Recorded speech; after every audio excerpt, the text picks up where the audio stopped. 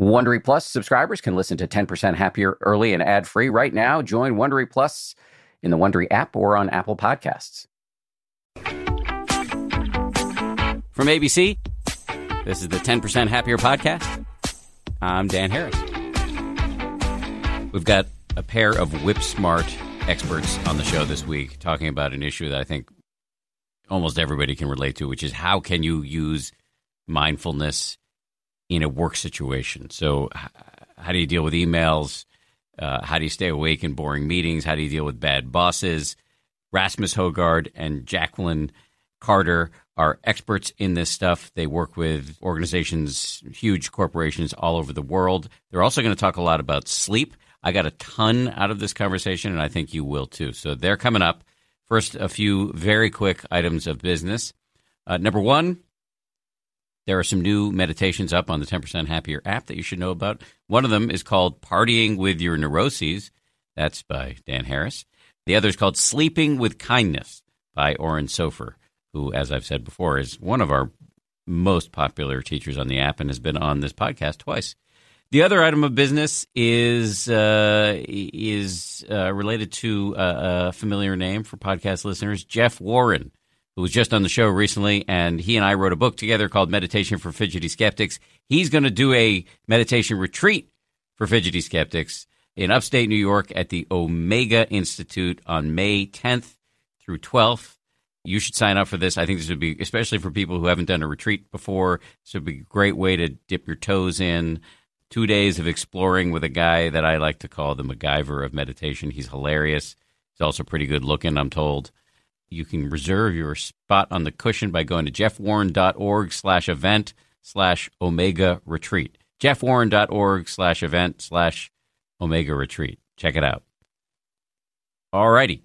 Rasmus Højgaard and Jacqueline Carter. They both work at a place called the Potential Project, which is, per their very short bio, a global leadership training, organizational development, and research firm. They help leaders and organizations enhance performance, innovation, and resilience through mindfulness and other practices grounded in neuroscience and research. They partner with forward-thinking companies such as Cisco, Lego, Accenture, Microsoft, and 500-plus other global clients. Rasmus has written a couple of books. One is called 1 Second Ahead, Enhance Your Performance at Work with Mindfulness. The more recent one is called The Mind of the Leader. He's also written a bunch of stuff in Harvard Business Review, Forbes, and Business Insider. And Jacqueline has a Master's of Science in Organizational Behavior. She spent 20 years working with large-scale organizations, helping them get their acts together. And she's also had a wide range of leadership and consulting roles in a variety of industries, including transportation, insurance, and government. And both of these folks have been studying and practicing mindfulness for quite a while, and they embed it deeply in what they do. So let me stop talking, and we'll get right to Rasmus and Jacqueline. Here they are. Thank you both for being here. Pleasure. Let me start with you, Rasmus. How did you get into meditation? I got into meditation about 25 years ago when my brother had a girlfriend who was meditating, and when I heard the word meditation, it was kind of, it just clicked for me, and I thought that's what I've been looking for. Really, that sounded years. Good to you? Yeah, it was so weird. That was before the word meditation was really known. So I went to the east. I went to Nepal and India and started studying with teachers there. Okay, because if somebody 25 years ago had dropped the word meditation, I would not have dropped everything and gone to Nepal. Because I thought meditation was ridiculous. So what about it was attractive to you? Well, it definitely was ridiculous. Some of the first teachers I met, that was pretty ridiculous. Where were you living at the time? I was living in Copenhagen, Denmark. And so the early teachers you met in Copenhagen were... No, I actually met the first teachers in Nepal. Oh, actually, okay. And that was a bit pretty esoteric, I would say. Not like meditation or mindfulness as I would teach it today, or as many of the teachers today, certainly in the West, are teaching it. Pretty different. And how old were you? What were you doing in your life? I was 18 and I was a student. Okay. And your parents, how did they feel about the fact that you... My mother was afraid I would stay in a monastery and never come back. But they were okay. And so did you drop out of school to do this, or? No, I took a sabbatical for half a year and went off. And then I came back, and then it's been doing retreats and mainly studying with His Holiness Dalai Lama for many years now. Personally? Yes, personally and in big audiences, both. Yeah. So how did you become a student? That's a pretty big deal. How did you become a student of the Dalai Lama? If you're, let's say, if you're committed enough to the practice, and if you engage yourself in those circles, then that's what happens. So your practice is a Tibetan Buddhist practice. Yes, but I would say it's a Western form of that, so completely secular, completely scientific, more in the style that you would do it. So some of the teachers that I've been following for the past 15 years are more Westernized teachers. So taking off the whistles and the bells and the colors and the mantras and all that stuff, and just a mind practice. Right, but if you're studying with the Dalai Lama, he's doing a lot of prostrations and prayers and and like when you meet him, you give him a kata. But if what's that? A kata, that's like this silk scarf you give, and it's kind of a traditional Tibetan blessing. Nowadays, he just doesn't accept that. So he doesn't want that distance. He doesn't want all that esoteric stuff. For him, it works because that's how he grew up. But he says for Westerners, that's absolutely pointless. Gotcha. And what about you, Jackie? How did you get into meditation? I actually started more from a scientific perspective. So I just thought it was so interesting, this idea of studying your mind. And so I really started more from reading. I actually did read books on Buddhism, and just thought the whole idea of being able to, you can manage your mind, you can manage your thoughts. Your thoughts are not your own. I just thought that was so fascinating. So for many years, I took it very much from a head perspective. And it was really in my early 20s that I went on my first retreat and started actually to realize, oh, this is not just something you think about. It's actually something that you need to practice. What was that first retreat for you? A Goenka retreat, which is a very intense, I don't know if you're familiar with it. I am, but yes. You should tell listeners who may not be. Yeah, so 10 days of silence, noble silence, so no eye contact, no contact at all with anybody, and sitting for 10 hours a day, which for some people sounds terrible, but I can just assure any listeners that it is one of the most amazing experiences to be able to really, truly sit and be alone with your own mind and have that amazing experience. It's something I recommend to everyone. So you were in your 20s at the time. Yes. What kind of change did it bring about for you? That's a difficult question because I think there's so many changes that it brings about. I think that to start to be able to have that greater awareness of the thoughts that you have, that there are choices you can make about whether to take them down the rabbit hole that they take you down, or to simply be able to observe them and let them go. To recognize that emotions are also just experiences that you have. They're not something that you have. You don't have to reside. They don't have to be the home that you reside in. They actually can be things that are just that you observe and that you learn from, that you understand. So it really changed my entire, I would say it was transformative. It changed my relationship with my thoughts, with my mind, and just made me much more calm, much more relaxed, and much more, I think, reflective in terms of how I approached every situation, every day, every moment. And where you, do I detect a Canadian accent? You do, Dan. Yeah. That's a very good ear. Yes. Did I say about? Something outed me. I'm not sure what it was, but sorry. Where? Sorry. I have to. Yeah, exactly. That was trying to, yes, be proud of my Canadian culture to apologize. Yes. Where in Canada? Originally from outside of Toronto. And what were you doing at the time that you were in your mid-20s? What was going on in your life in your early 20s when you decided to take a retreat? What's your background? Yeah, I think that, well, for me, actually, I started when I was 14, and my high school had a world religions course, and Buddhism was part of that. So that was really, as I said, when I started just reading a lot of books. And but it wasn't really until I got into my 20s that I was able to start to realize that, wait a minute, there was more to this than that. And that was my experience. And what is your professional training? My professional training is management consulting. So I was with Deloitte Consulting for many years. I have a background in organizational behavior, a master's in that. And it's one of the things I just love. I just feel so passionate about helping organizations to enhance performance. And specifically, my specialization is managing change. And for me, for many years, I kept my meditation practice a secret because in Deloitte Consulting, the fast-paced world of high-pressure consulting environment, the last thing that I was going to tell anybody was that I like to sit on an uncomfortable cushion for extended periods of time and count my breaths. That was just never going to happen. And so it really took me a long time. For me, I talk about it as coming out of the closet as a mindfulness practitioner, because I just realized the incredible benefit when you look at organizations and how they manage change. The idea of being able to integrate these practices into that environment is so powerful. But it's really, and I really respect people like yourself and others who have helped all of us be able to bring these into daily work life. And for us, our passion is bringing them into daily organizational life. And when you say us, what are you referring to? Potential Project. That's what we do. Tell what is the Potential Project? Rasmus. Potential Project is a global leadership, organizational change and research firm. So what we do is with training basically leaders and employees in large organizations like Google and Microsoft and so on in becoming more clear-minded, focused and calm. So basically mindfulness training for the corporate world. We've been doing this for about 12 years now and been training 170,000 people now.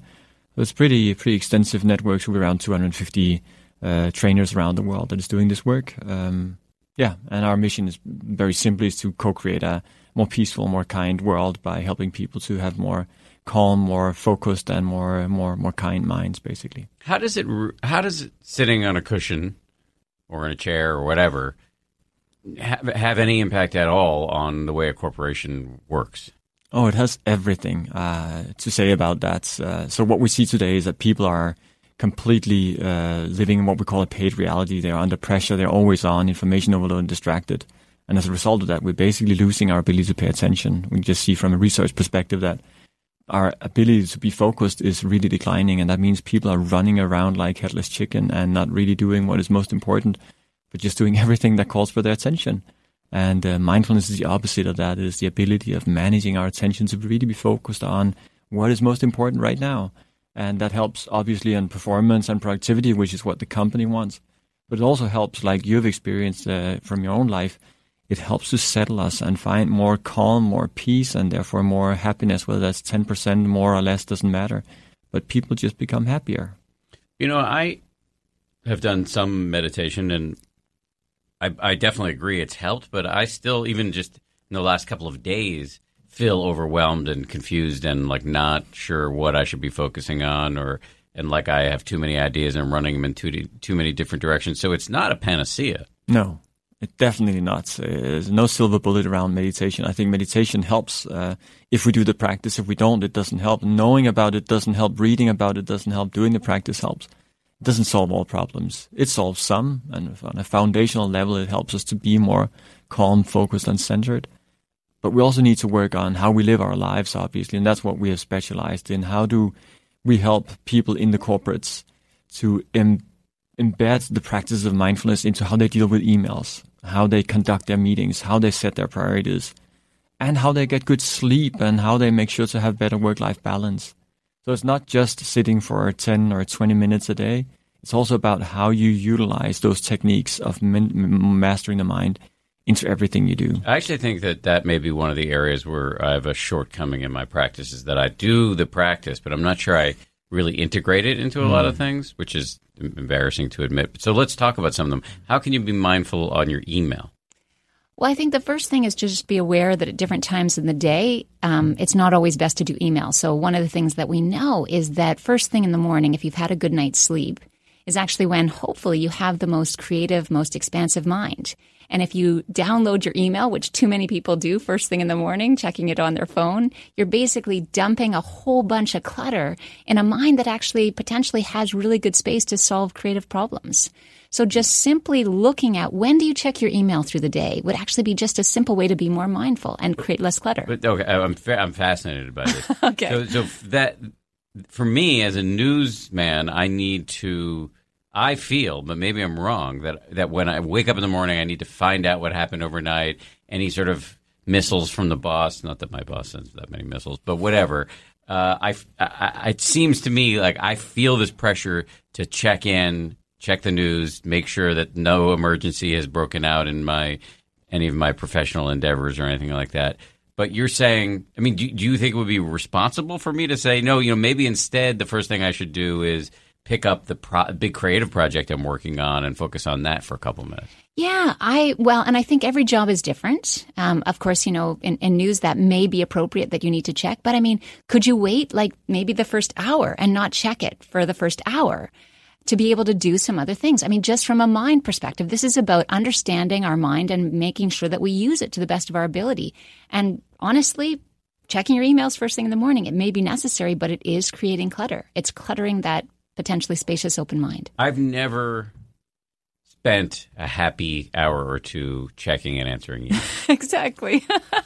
And good have you ever good been awareness. more creative from checking emails? Like, No. is it ever bringing fantastic ideas, right? No. It's a complete right. drain on our creativity and in many ways our performance. And when we look at emails in general, 90% of it is rubbish and we really don't need to attend to it. And I know that sounds radical, but it's really true. If you go back and check the emails, like if you go on a vacation for a week and you come back, how much of that can you just purge? Because it's redundant. It has been taken care of even without your interference.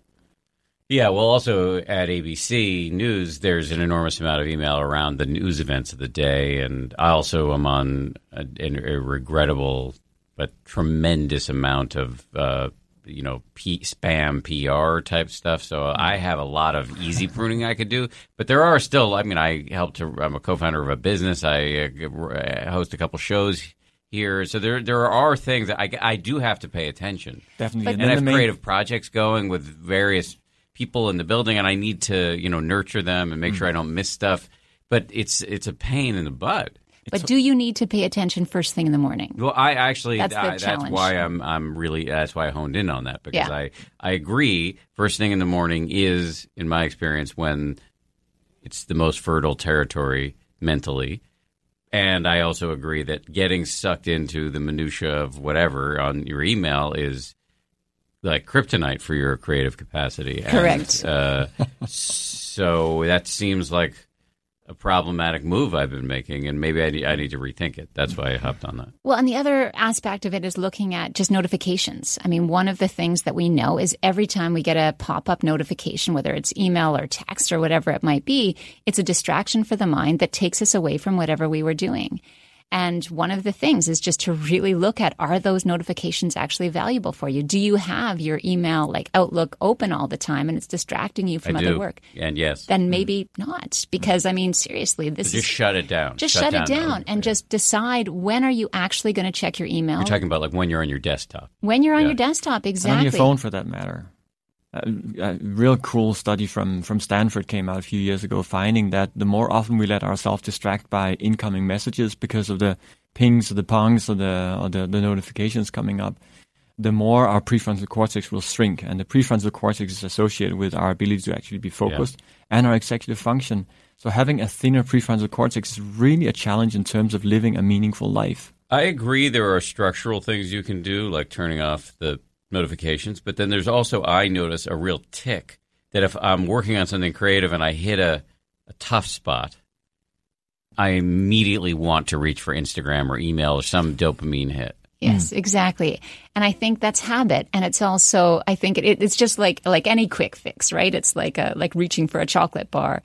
And I think that the invitation is, does that really help you? If it does, great. I mean, maybe that does help you get over that creative. Nope.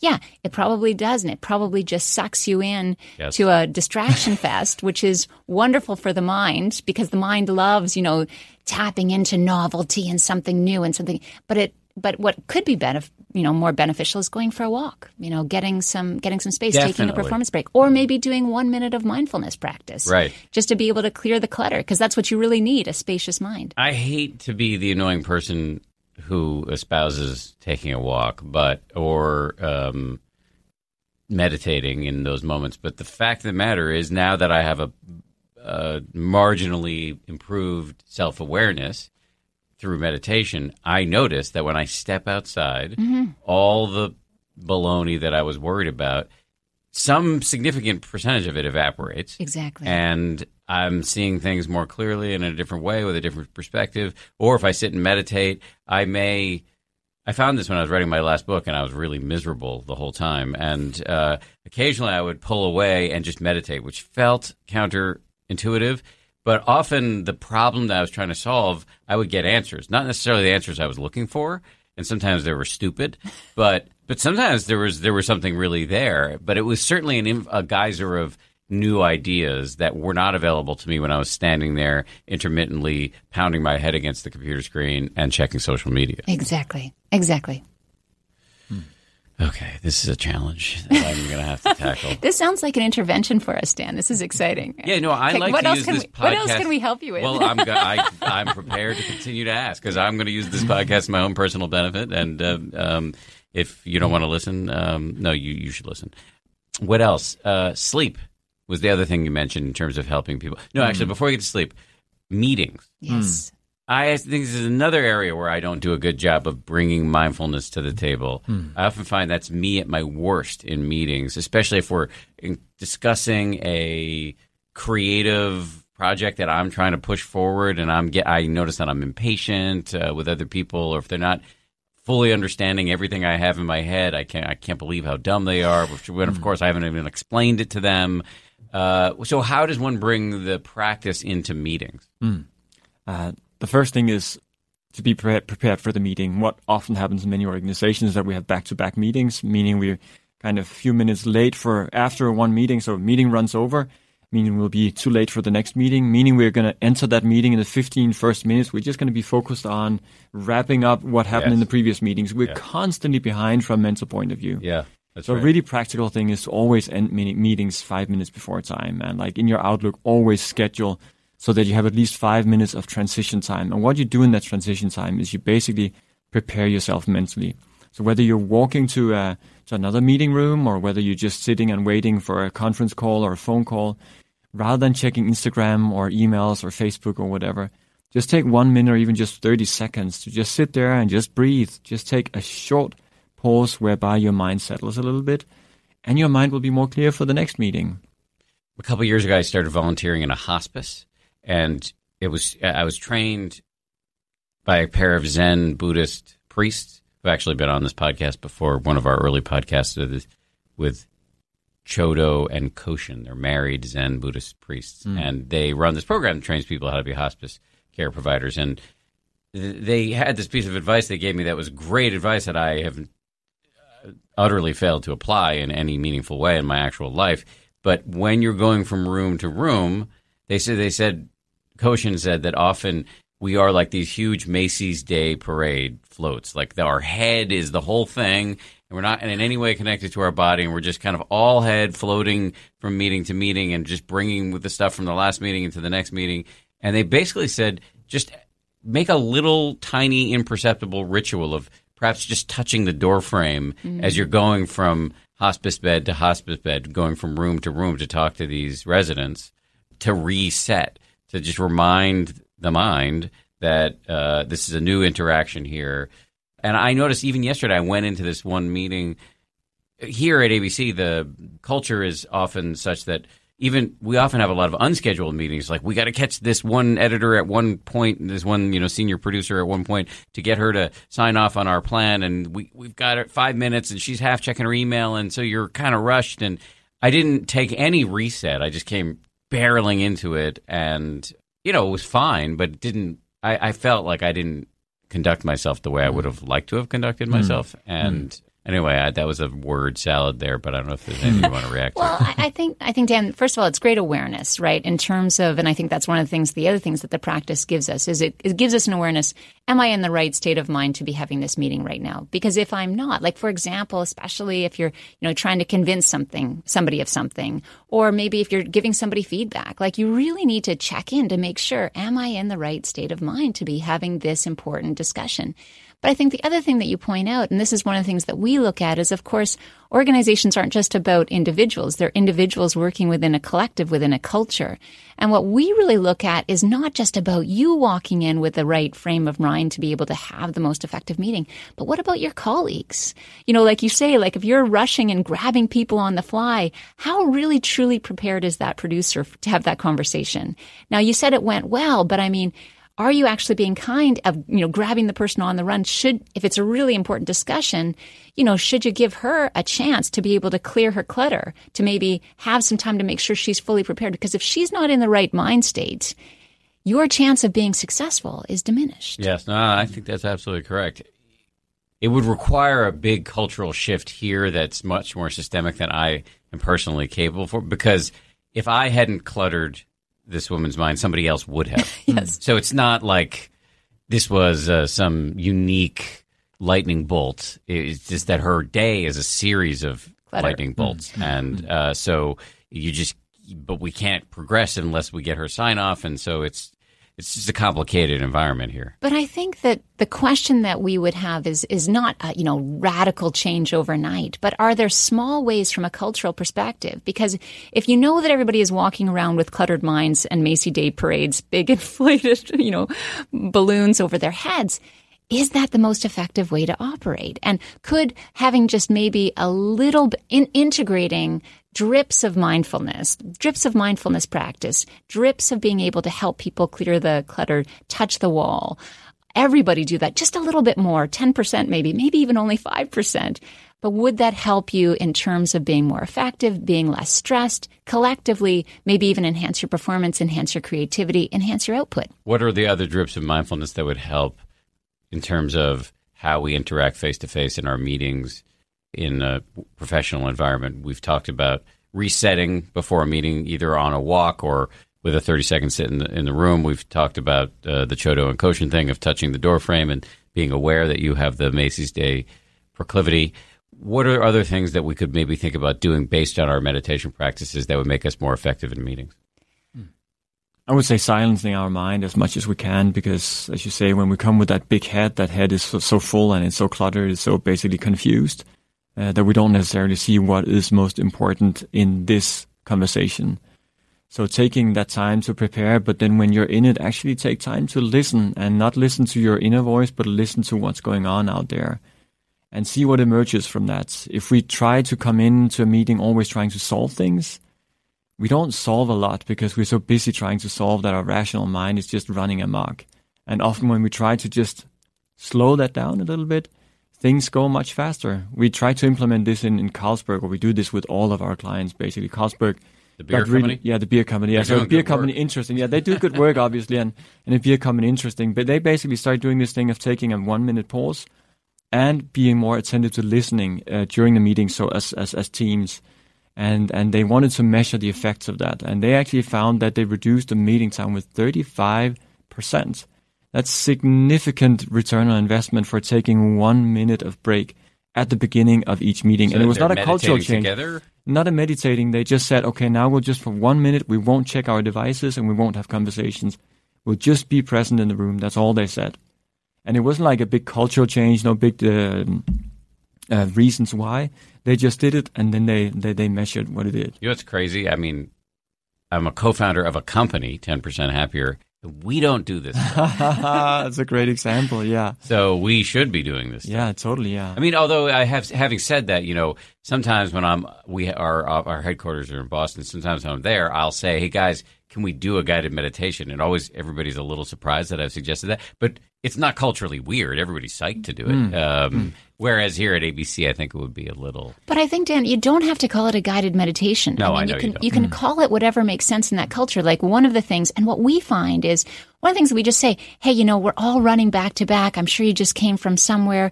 Would everybody like just a minute to just settle in? That's it. Like, just make it really simple. And most people say, thank you. Like, that is so nice. Just take a moment and just to be able to allow yourself to fully arrive. You're here physically, but just allow yourself to arrive mentally, or whatever works, the language, the culture that makes sense. But another thing that I think is really important in terms of organizations and cultures and meetings, but it's also true just in general, is to really look at your priorities.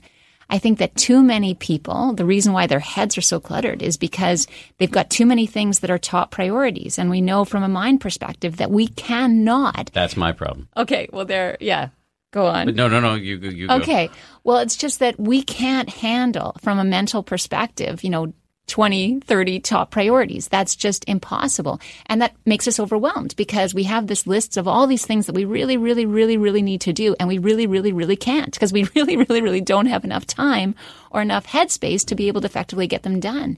So one of the things is just to be able to be really disciplined with yourself and say, okay, you've got only so many hours in the day. What truly are your 2 or 3 top priorities?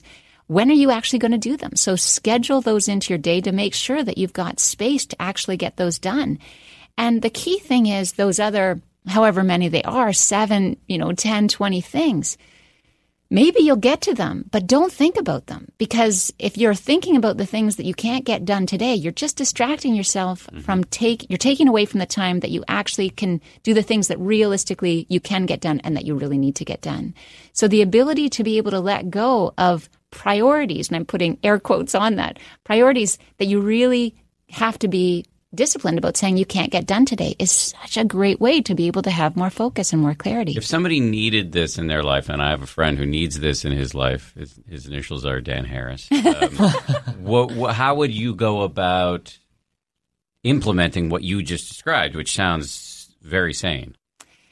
Well, the way that we work with individuals and organizations is through a series of interventions. So a series of sessions like this, perhaps, is just talking about, tell me about your daily life. Tell me about the challenges that you face from a mental perspective, and looking for ways to not only do the 10 minutes of training, which we do have, and we make that very simple and, again, with nothing fancy, just simple, focusing on the breath. But more importantly, I would say not more importantly, and then how can we apply that to daily work life? And then we just walk through what are the things that you do every day, and how would applying a little bit more focus, a little bit more calm, a little bit more clarity, how would that help you? And just, again, each week looking, because we also know that the other thing is we know that we don't change our habits all in one shot. So the idea is to have a series of short, sharp interventions where we could say, okay, this week, Dan, what would be, okay, so we've had this conversation about emails. What are you going to commit to do next week? And then next week we can touch base and follow up and look at, maybe next week we'll focus on meetings. Right. So just have a series of giving you easy things to do, tangible, practical, that'll actually hopefully save you time and energy and help you be more effective, but over a series of different interventions. Gotcha. Sleep. You mentioned sleep. I haven't seen any evidence that meditation actually helps with sleep, but maybe it does. Maybe the science just isn't good enough, but riff, if you would. Yeah, so there's been research on this. Susan Carlson from I think she's from Calgary? I can't remember. Anyway, a researcher has done research on sleep and mindfulness, specifically finding that it improves sleep quality. Oh, okay. On the Pittsburgh Sleep Quality Index, which is 7 parts of sleep, like how quick do you fall asleep, how deep is your sleep, how often do you wake up, and so on. On average, improves all of those on 37%.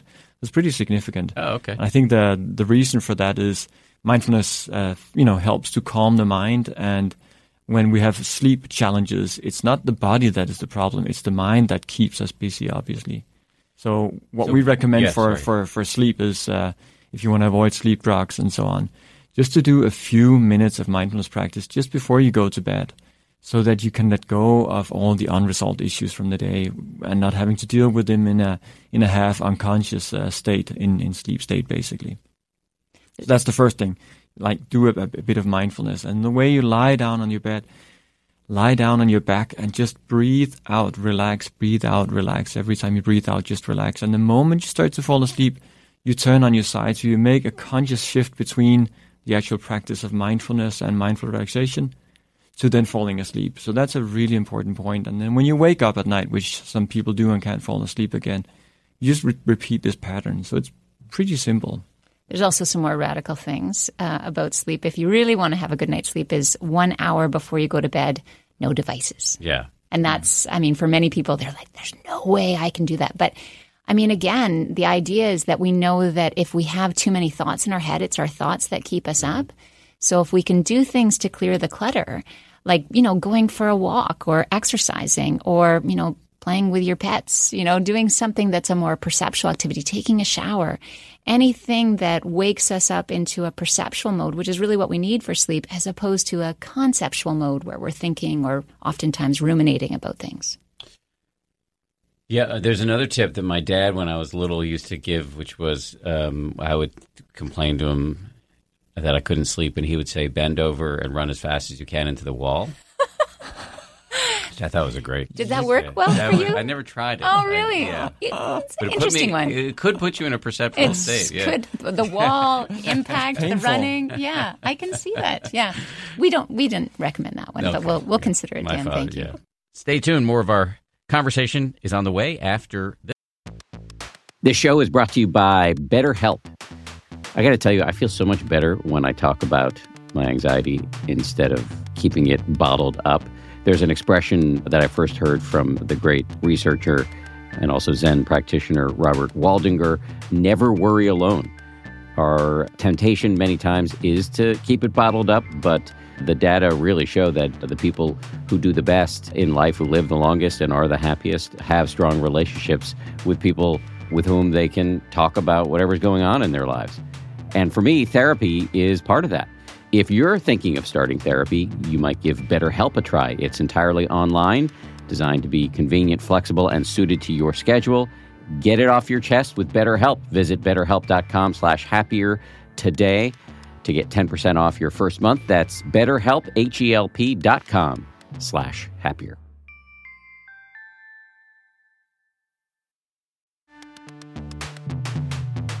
As they say at Amica, empathy is our best policy. Whether you need auto, home, or life insurance, they're ready to help you protect the things that matter most to you. They're a mutual company, customer-owned, in service to you.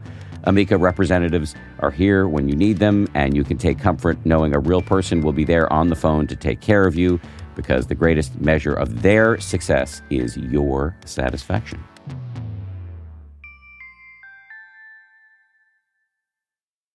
You see headlines across your screen all day, but you're busy. What do you need to know? What's actually shaping your world? I'm Brad Milkey from ABC News, and every morning we start here. It was extraordinary for us watching here in Singapore. This is ABC's new daily podcast, a handful of stories, just 20 minutes. Director Comey, thanks for being with us. Newsmakers, smart reporting, taking you straight to the heart of the story. Start here. Listen for free on Apple Podcasts or your favorite podcast app.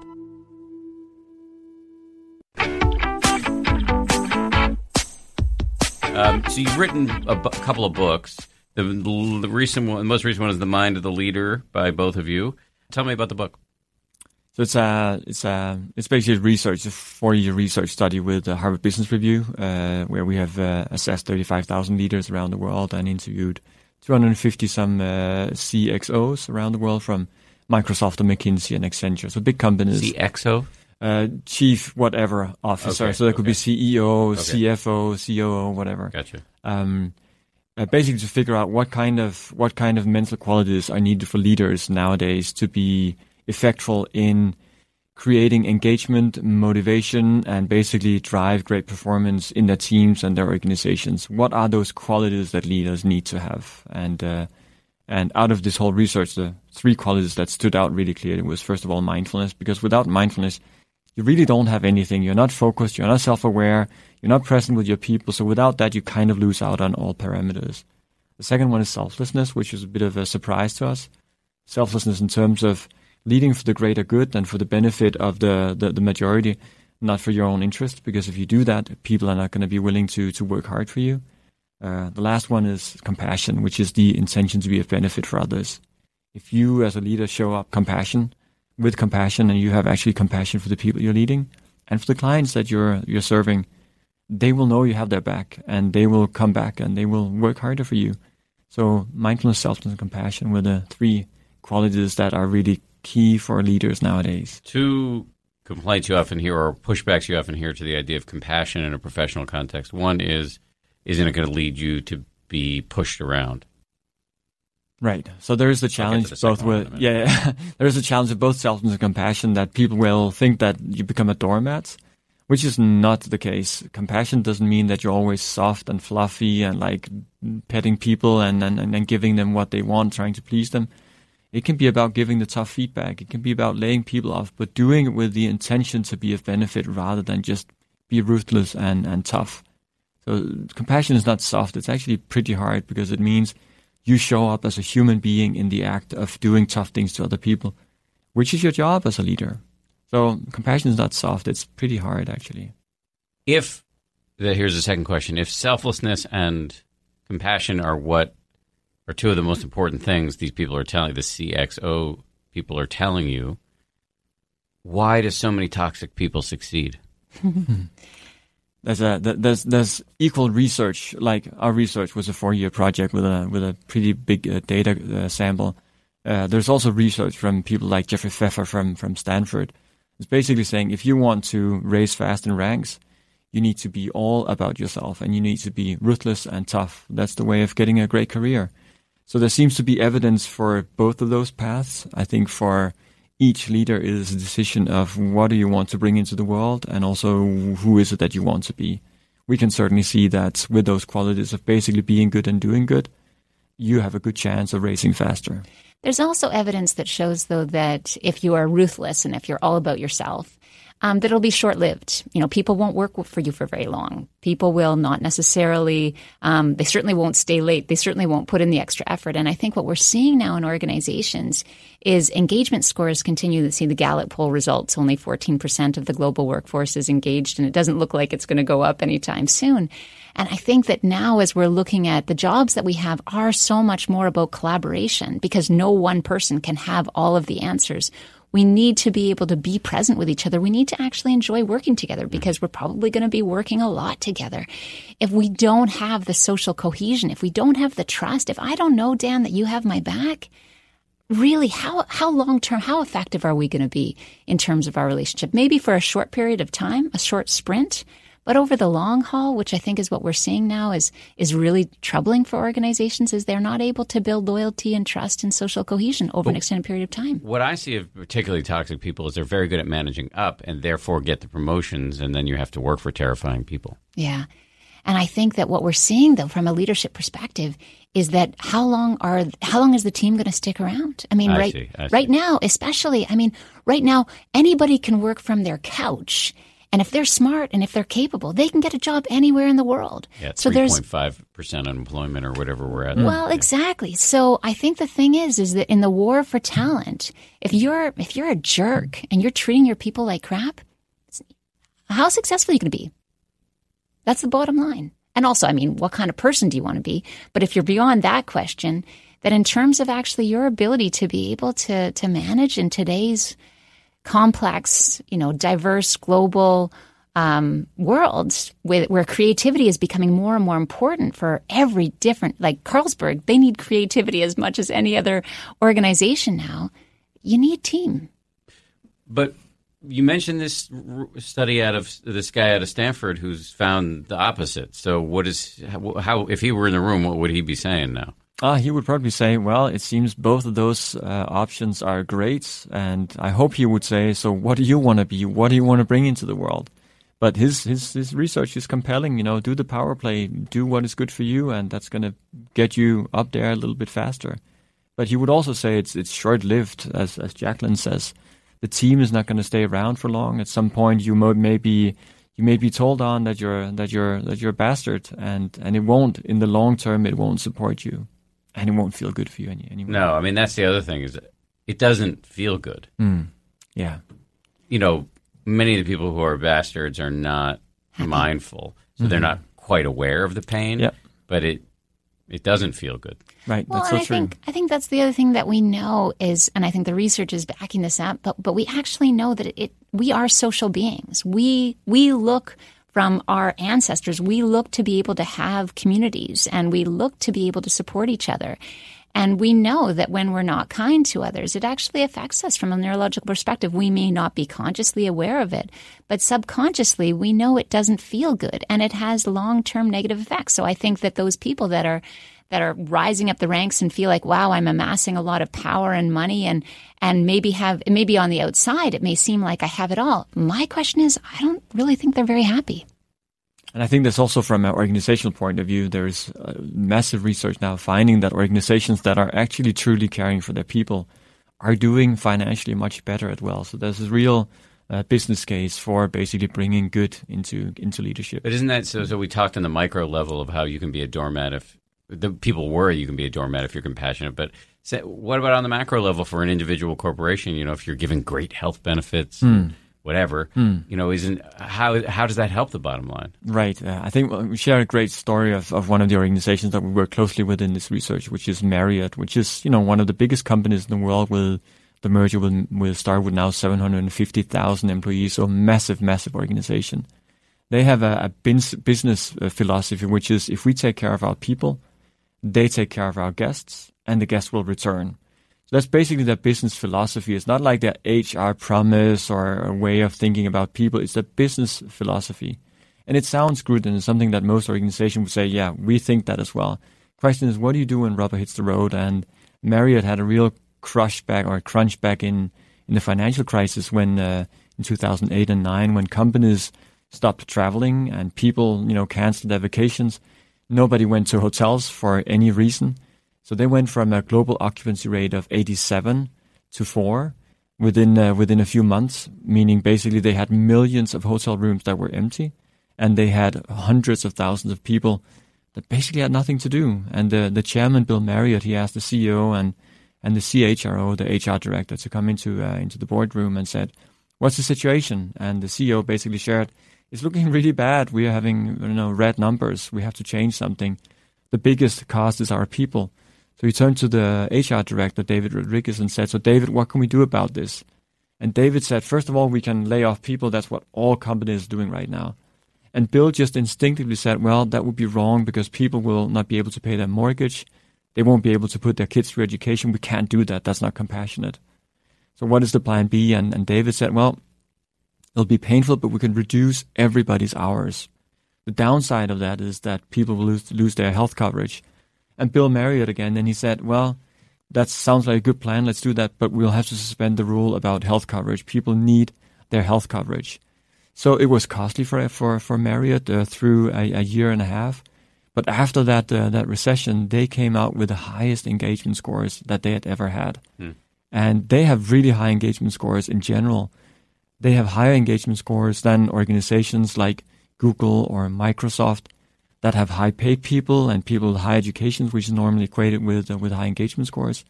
But Marriott really have people that are committed to their work because they're taken care of. So I think in a macro perspective, it really makes sense, and we see this in many of the organizations that we work with.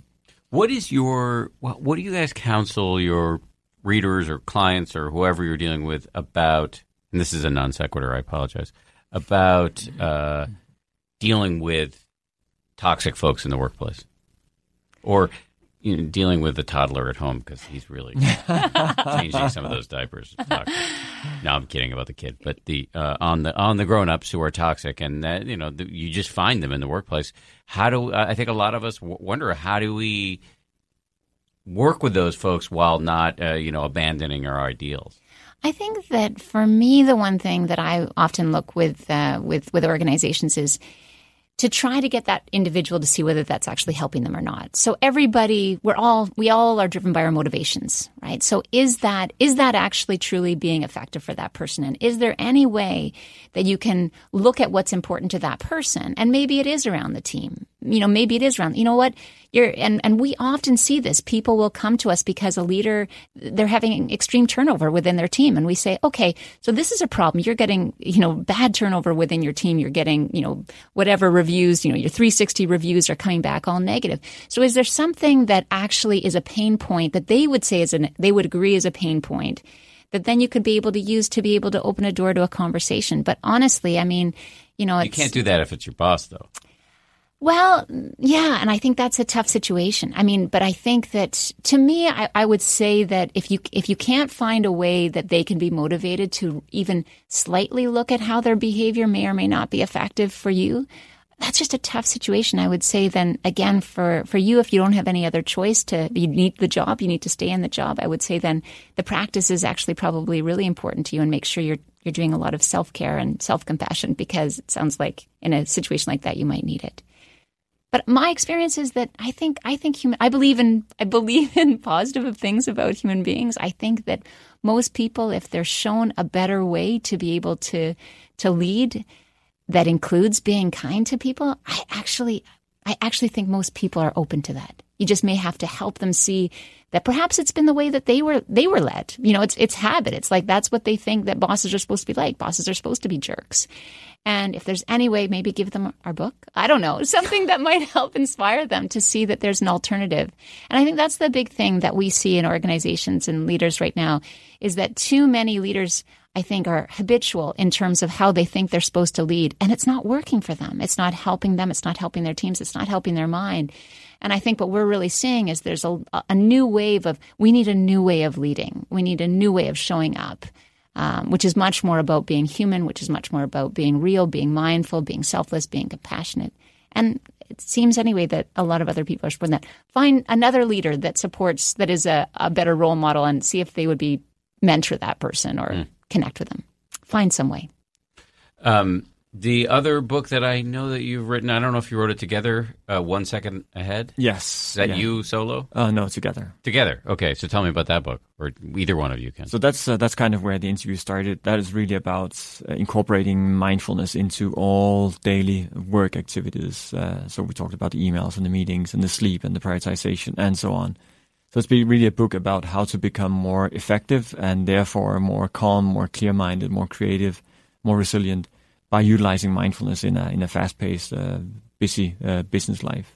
Do you ever struggle implementing any of the aforementioned? I would be lying if I said no. I never struggle.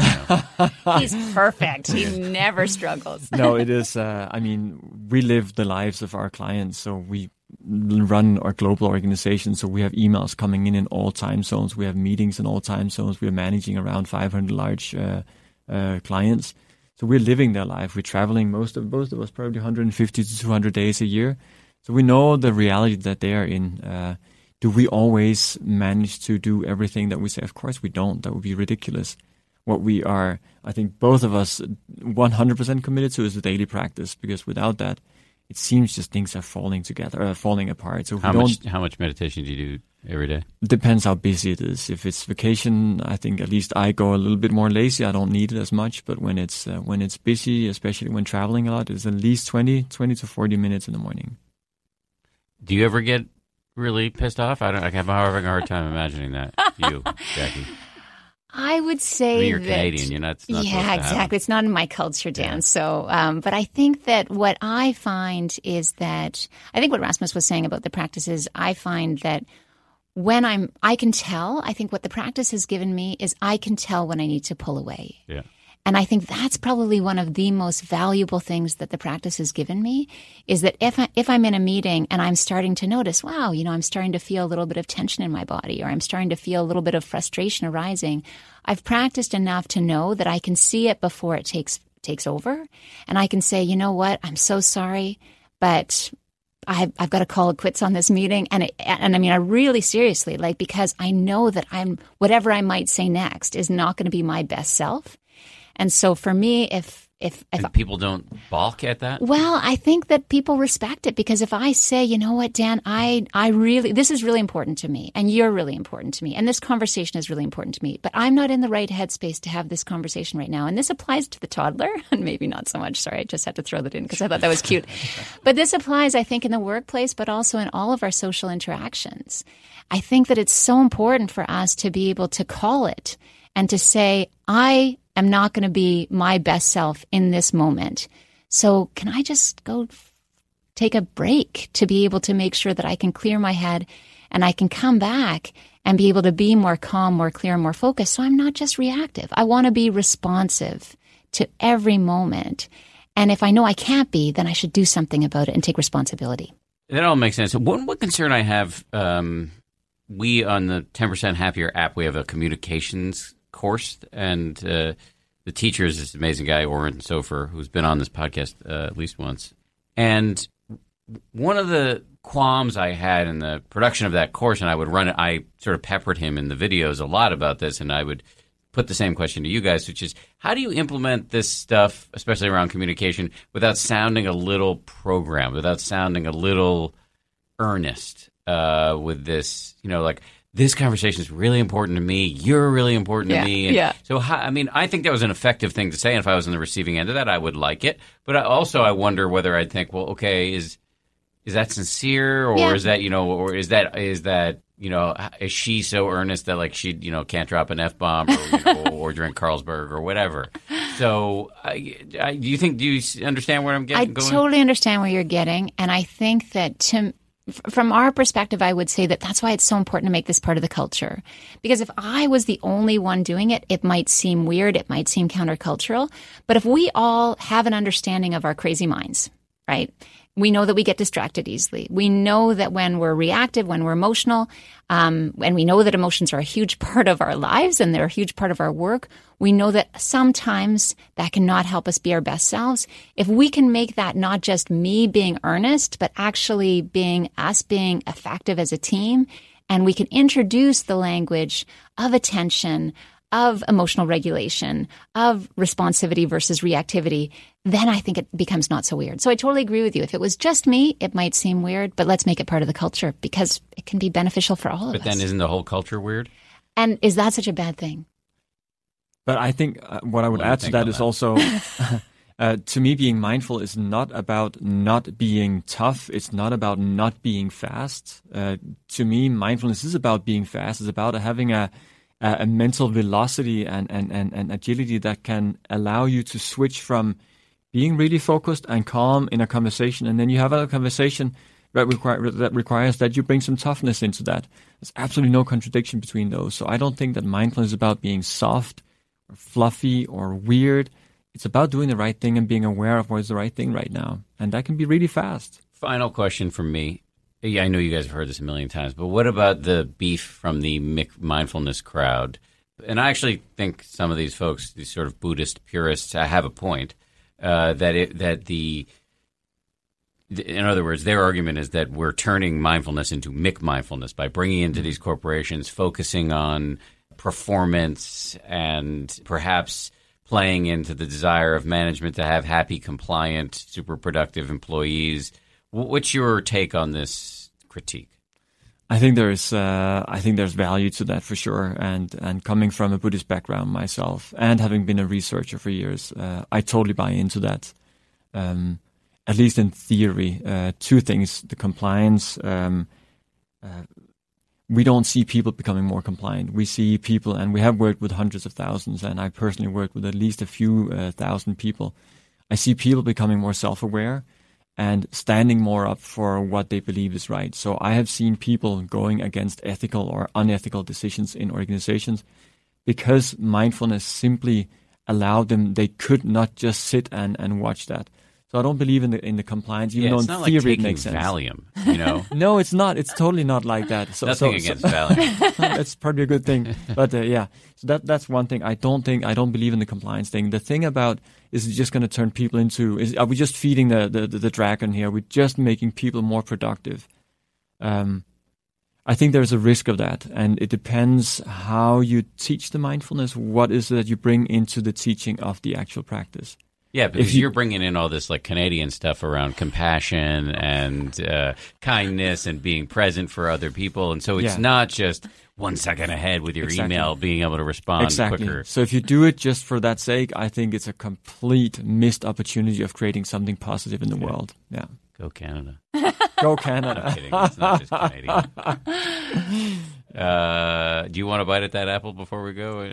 I would just say that I think that for me, the big thing is the way that we're working today, is it working for us?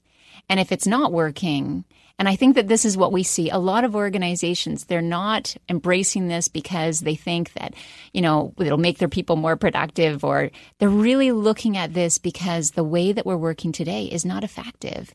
And the idea of being more focused, more calm, more clear-minded, wow, actually, that could actually be nicer. It could be a nicer place to work, and lo and behold, it also can make us more productive. Yeah, I mean, your timing is good because for me, some of the ways that I'm working are not working for me, so it's good to have the conversation. Before we go, let's just plug everything you've got. Whoever wants to go can just give us all the books, all the social media handles, the websites, whatever. Everything. We suck at this. We're really not a commercial company. We're set up as a not-for-profit principle, so we're not here for the commercial gain, I have to say. Having said that, if anybody's interested in bringing mindfulness to their organization, go to www.potentialproject.com. So you're a 501c3? Sorry? You're a 501. We actually we're based. The company is founded in Europe, so it's a whole different structure there. But it's a nonprofit. It's not. It's operated on not-for-profit principles. Means there are no shareholders getting any returns. There's no profit paid out. There's no bonuses. There's pretty low salaries to everybody, because we believe so much that the methods of mindfulness, self and compassion should be freely available to everybody. So we're doing this work because we really believe it's important. But we do it in a very professional, not in a esoteric way. How do you support yourselves in New York City? Well, we're all getting a salary, and the company is paying for the expenses. Okay. Yeah. And books? 1 Second Ahead. 1 Second Ahead, and The Mind of the Leader from Harvard. Great books. Read them. All right. Thank you both. Really appreciate it. Great job. Thanks, Dan. Thank you, Dan. Appreciate it. Thank you to Jacqueline and Rasmus for coming on the show. I learned a lot. So let's get to the voicemails. Here's number one. Hi, Dan. My name is Julie, and my question is, focusing on the breath has always been a bit difficult for me because as soon as I start to focus on my breath, I either hold my breath or I hyperventilate. And I don't know if this has ever been addressed in any kind of meditation work that's out there, but I find it's hard for me to focus on my breath. Is there something else to practice meditation that you can focus on besides your breath? Thanks, Dan. Thank you, Julie. The good news is this is super common.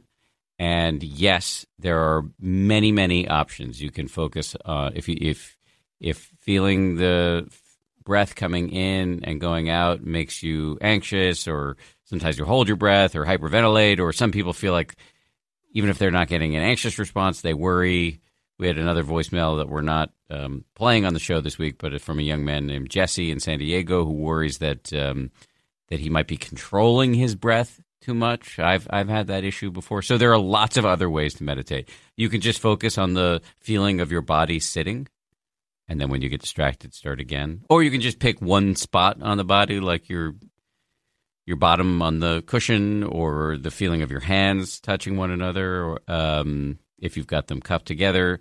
So the body is a great place to go. You can also do body scan meditations where you start at your head and work your way down to the toes. You can focus on sounds. You can do open awareness where you're just focused on whatever naturally arises. And then when you get distracted, you start again. You can do loving kindness meditation. We have all of the aforementioned flavors of meditation on the app. If you want more granular advice about where to find specific styles of meditation on the app, use your coach. A lot of users aren't really tuned into this, but if you use the app, you get a coach who will answer your questions very quickly. Just go to the find your coach within the app and type in a question, and she or he will get back to you lickety-split, and they love doing this, and they will get as deep as you want on any question about which you are curious. So good news for you, Julie. Thanks for that question. Also, thanks to Jesse, although we're not playing your voicemail. We appreciated both of those questions. Here's voicemail number 2. Hi, Dan. This is Justin calling from Ottawa, Ontario in Canada. I had a question and a comment. Maybe I'll start with the question. First, as always, thank you so much for all the work you do. You really deepened my practice and introduced me to so many teachers and teachings that have really changed my life. So my first question is about lineage and how you feel about lineage, because obviously in the West we don't really think about lineage very much.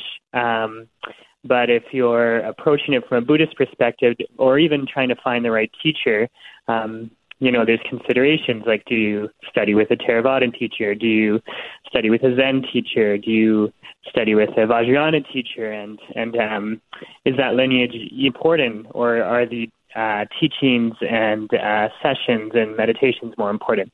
Anyways, it's a question I've been thinking about a lot and felt torn between different lineages at different times. So I was wondering what you thought about that.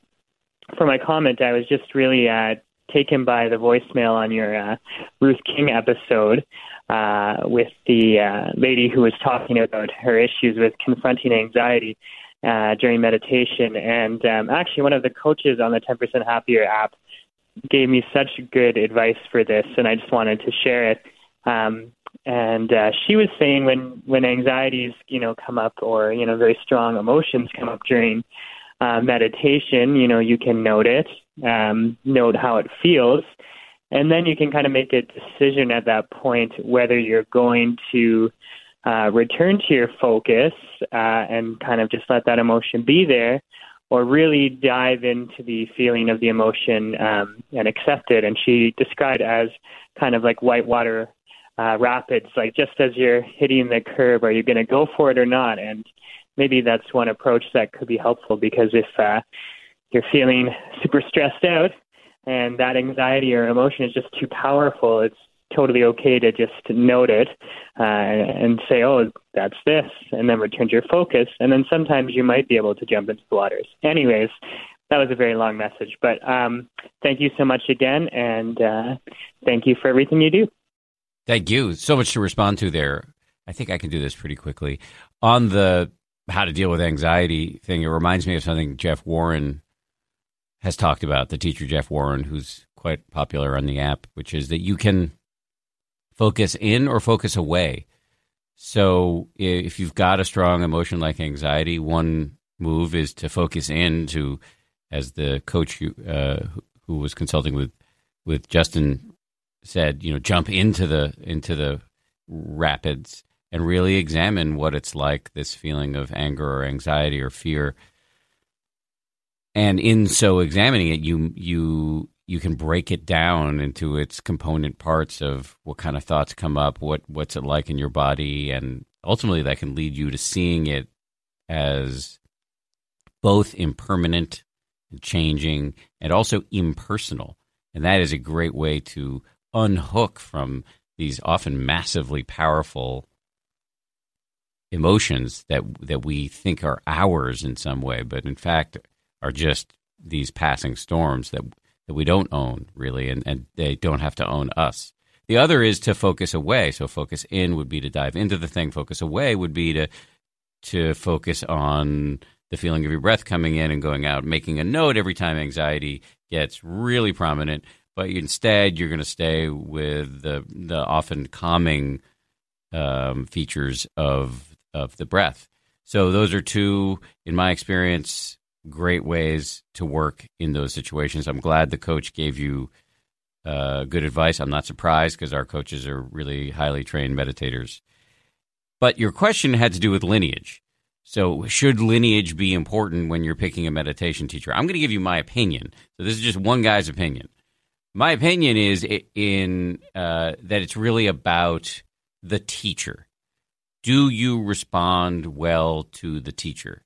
Now, obviously, lineage will be intermingled with that. In other words, your feelings whether you relate to somebody, in part will speak to that person's personal predilections and their taste, and the type of practice that they may have gravitated towards will be the type of practice that you would gravitate towards.